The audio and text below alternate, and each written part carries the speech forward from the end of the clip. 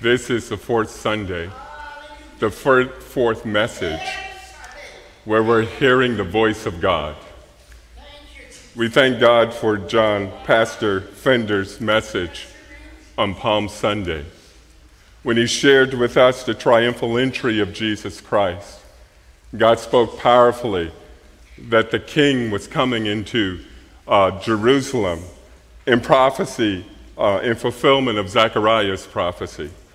And Pastor Williams spoke on Sunday evening from Matthew 26, Christ before the Sanhedrin, and how he bore the blame, and he stood trial, and even as he fulfilled Isaiah's prophecy, he opened not his mouth. And Pastor Phillips last night spoke from Matthew chapter 27, Christ before Pilate in fulfillment again of Isaiah's prophecy. And tonight, again, we will hear the voice of God from the cross, and the voice of God in answer to Jesus' prayer in the splitting of rocks, splitting of the temple curtain, and the raising of the dead.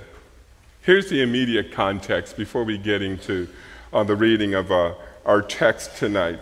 After undergoing pre-crucifixion torture, Christ was made to carry the crossbeam of his cross to the place of his crucifixion. The text tells us that Jesus could not finish the task because of his beating and his fatigue, and Simon took up his cross. Christ was crucified at 9 a.m. on that Friday. Mark records it as the third hour. Between him, two thieves hung. It took 6 hours for Christ to die. He was offered wine mixed with gall, and that would serve as an anesthetic, but he refused to drink it. His clothes, in fulfillment of prophecy, were divided amongst the soldiers. Passerbyers hurled insults at him, mocked him. The robbers on either side joined in the insults. At midday, darkness came over all the land, and at 3:00 in the afternoon, he cried, my God, why have you forsaken me?" And soon after, he uttered another cry, "It is finished." And he bowed his head and died. I invite you to follow along in your program as I read Matthew 27 and listen again to God as he speaks to us through the word. Now, from the 6th hour, there was darkness over all the land until the 9th hour. And about the 9th hour, Jesus cried out with a loud voice, saying, "Eli, Eli, lema sabachthani?"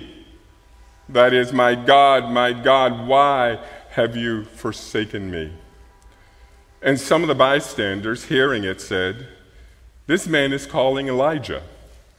And one of them at once ran and took a sponge, filled it with sour wine, and put it on a reed, and gave it to him to drink. But the others said, "Wait, let us see what Elijah will come to save him." And Jesus cried out again with a loud voice and yielded up his spirit. And behold, the curtain of the temple was torn in two from top to bottom, and the earth shook, and the rocks were split. The tombs also were opened, and many bodies of the saints who had fallen asleep were raised. And coming out of the tombs after his resurrection, they went into the holy city and appeared to many. When the centurion and those who were with him, keeping watch over Jesus, saw the earthquake which had taken place, they were filled with awe and said, "Truly, this was the Son of God." Shall we pray? Almighty God and loving Father, you spoke on that night we call Good Friday. You spoke powerfully through Jesus Christ. You spoke powerfully through the events that followed. And Father, we pray that you would speak again through your word. Let not your voice be silenced through the preaching of this text tonight.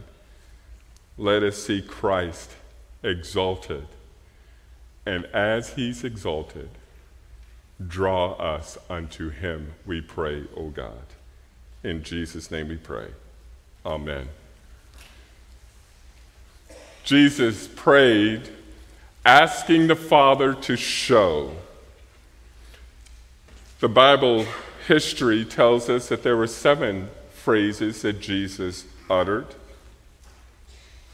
Before I read these phrases, I wanted to read a historic account from Lucius Annaeus Seneca. He was a Roman philosopher who wrote during the 1st century, and he was talking about crucifixion, and this is what he said. Can anyone be found who would prefer wasting away in pain, dying limb by limb, or letting out his life drop by drop, rather than expiring once for all? Can any man be found willing to be fastened to the accursed tree, long sickly, already deformed, swelling with ugly tumors on his chest and shoulders, and draw the breath of life amid long, drawn-out agony? I read that to you because as I say these words that Christ said on the cross, I want to remind you that while he was on the cross, it was not easy for him to say these words.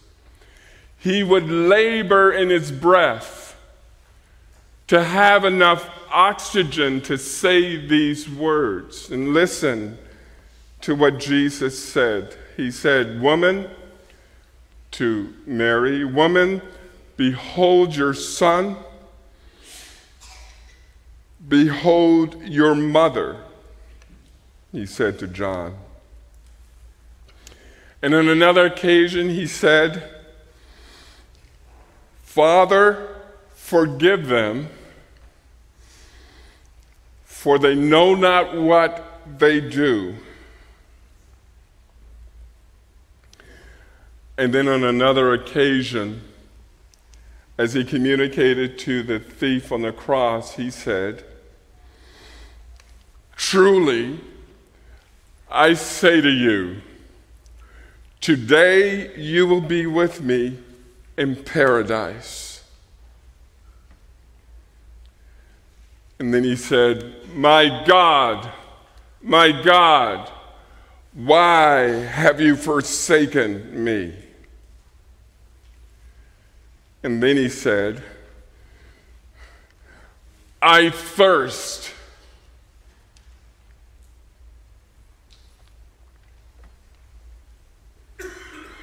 Father, into your hands I commit my spirit.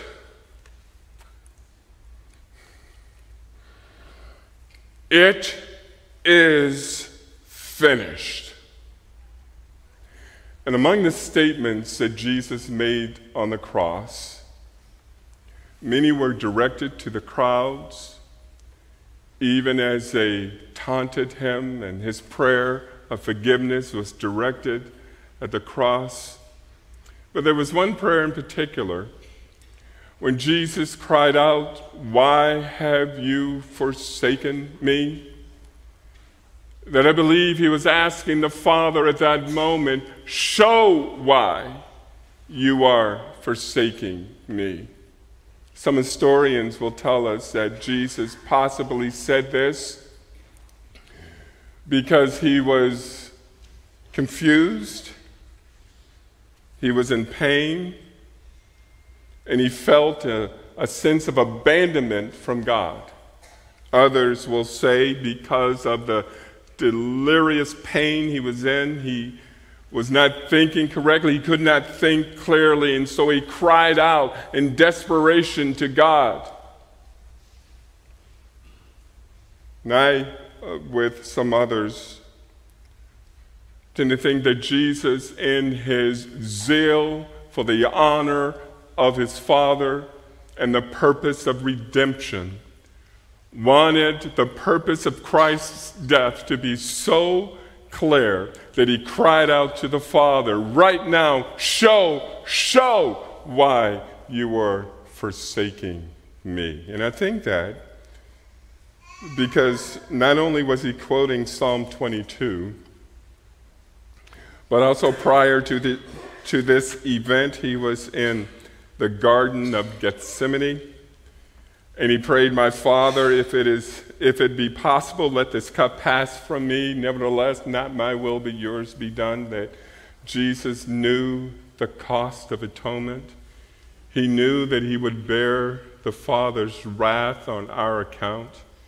He was aware that the suffering would be more than physical, that there would be a spiritual component where the wrath of God would bear on him so that it would appear that God was forsaking him. Yet we know that in Isaiah tells us that it was the will of the Father. It pleased the Father that the Son was in this position, that Father, Son, and Holy Spirit knew and agreed that this moment would happen. I know Jesus prepared his disciples for this hour. In John 12:23-33, Jesus spends time telling his disciples that he would die, that he would suffer and be raised again.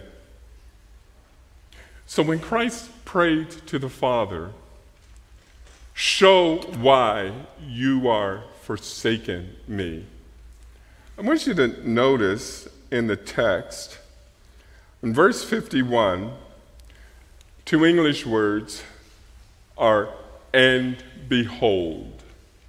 Those words were written there to tell us that immediately after Jesus prayed, after he died, he bowed his head. Immediately, God answered his prayer. And the Bible tells us, I'll read verse 51 again, "And behold, the curtain of the temple was torn in two from top to bottom, and the earth shook, and the rocks were split." Let me tell you about the significance of the curtain. The curtain that Matthew was talking about was the curtain in the temple.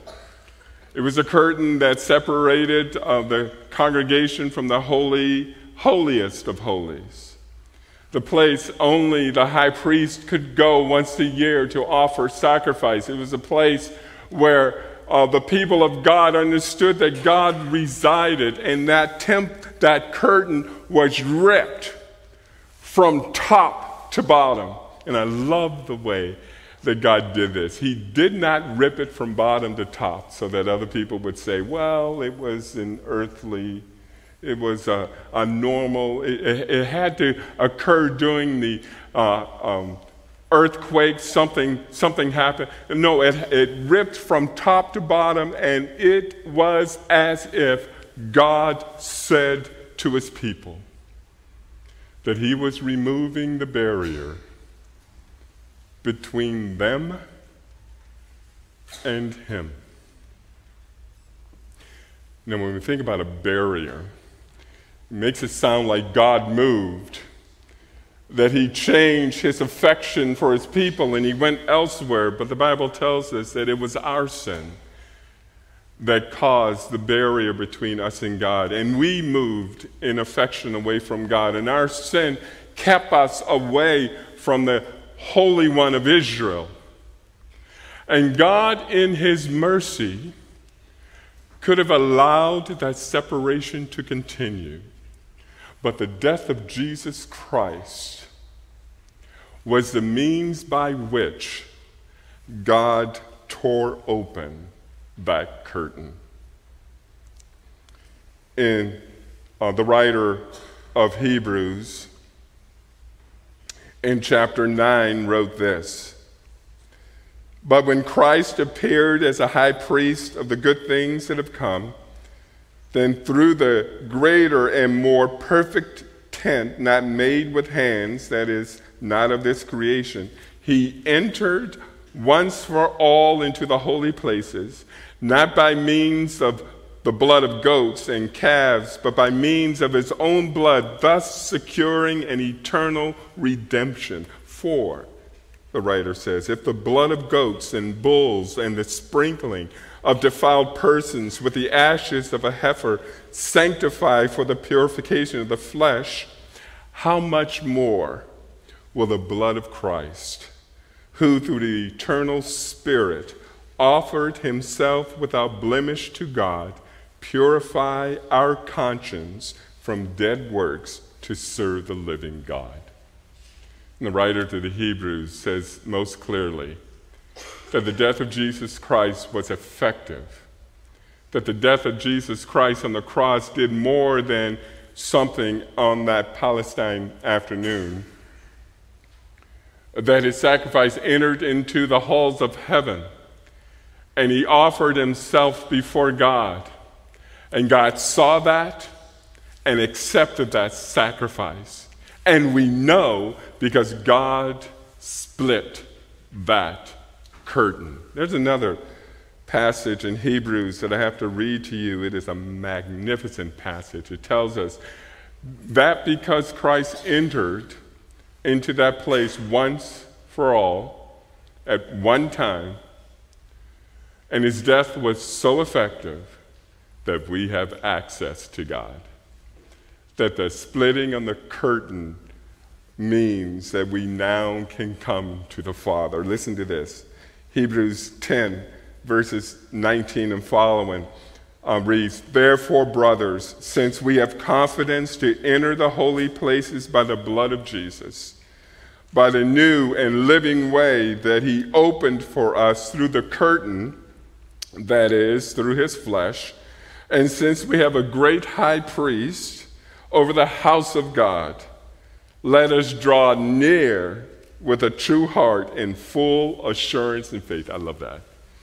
I love how the writer to the Hebrews said that it was through the curtain of his flesh that he allows us to draw near, because it reminds me on that Good Friday afternoon when Jesus uttered his last words, that the curtain was ripped, and was ripped to signify that the barrier between God and man was removed through the one mediator, Jesus Christ. Paul testifies this in 1 Timothy when he said, "There is one God and one mediator between God and men, the man Jesus Christ." If you remember only one thing this evening, remember that the barrier between you and God has been destroyed through Jesus Christ. And that barrier will never exist again. That you have access through Christ. If he has forgiven your sins, you have access before the Father. And he delights in you. There was something else that happened. The Bible says that the earth shook and the rocks were split. That is a powerful message, that the redemption of Jesus Christ affects not only our salvation, but he began the restoration of the world. Paul tells us that the creation is groaning, waiting for the redemption that is found in Christ Jesus. The rock splitting reminds us that Christ's death affects the whole cosmos, the whole universe, that God will make all things new. Listen to Colossians 1:20. Paul writes, and through Christ to reconcile to himself all things, whether on earth or in heaven, making peace by the blood of Jesus Christ. God was telling us as he allowed that earthquake to shake and the rocks to split, that he was redeeming. He was keeping his promise that he gave in Genesis chapter 3, verse 15, that a Redeemer would come and he would destroy the power of the curse. And that is done in Jesus Christ. And I would submit to you that would be enough. But Jesus did something else. God did something else that Matthew records. Matthew was the only one that records this last event, and starting with verse 52. And as I read it, I remind you that this event occurred after the resurrection of Jesus Christ. That after the resurrection of Christ, people were raised from the dead. But Matthew puts it here. And I think Matthew puts it here because he wants us to connect that to the death of Jesus Christ. And listen to what Matthew says. The tombs also were opened, and many bodies of the saints who had fallen asleep were raised. And coming out of the tombs after his resurrection, they went into the holy city and appeared to many. Now let me tell you that, biblically speaking, the word saint is a specific term. The sacred writers would refer to followers of Jesus Christ as saints. They would call the people of God saints. So the people who were raised, were believers, were followers of Christ. And I submit to you that that is an unquestionably powerful statement of the power of the death of Jesus Christ. And that even those of us, I'm talking about myself, with a very simple mind and imagination, can get it. That the dead are no longer dead, but the death of Jesus Christ brings life.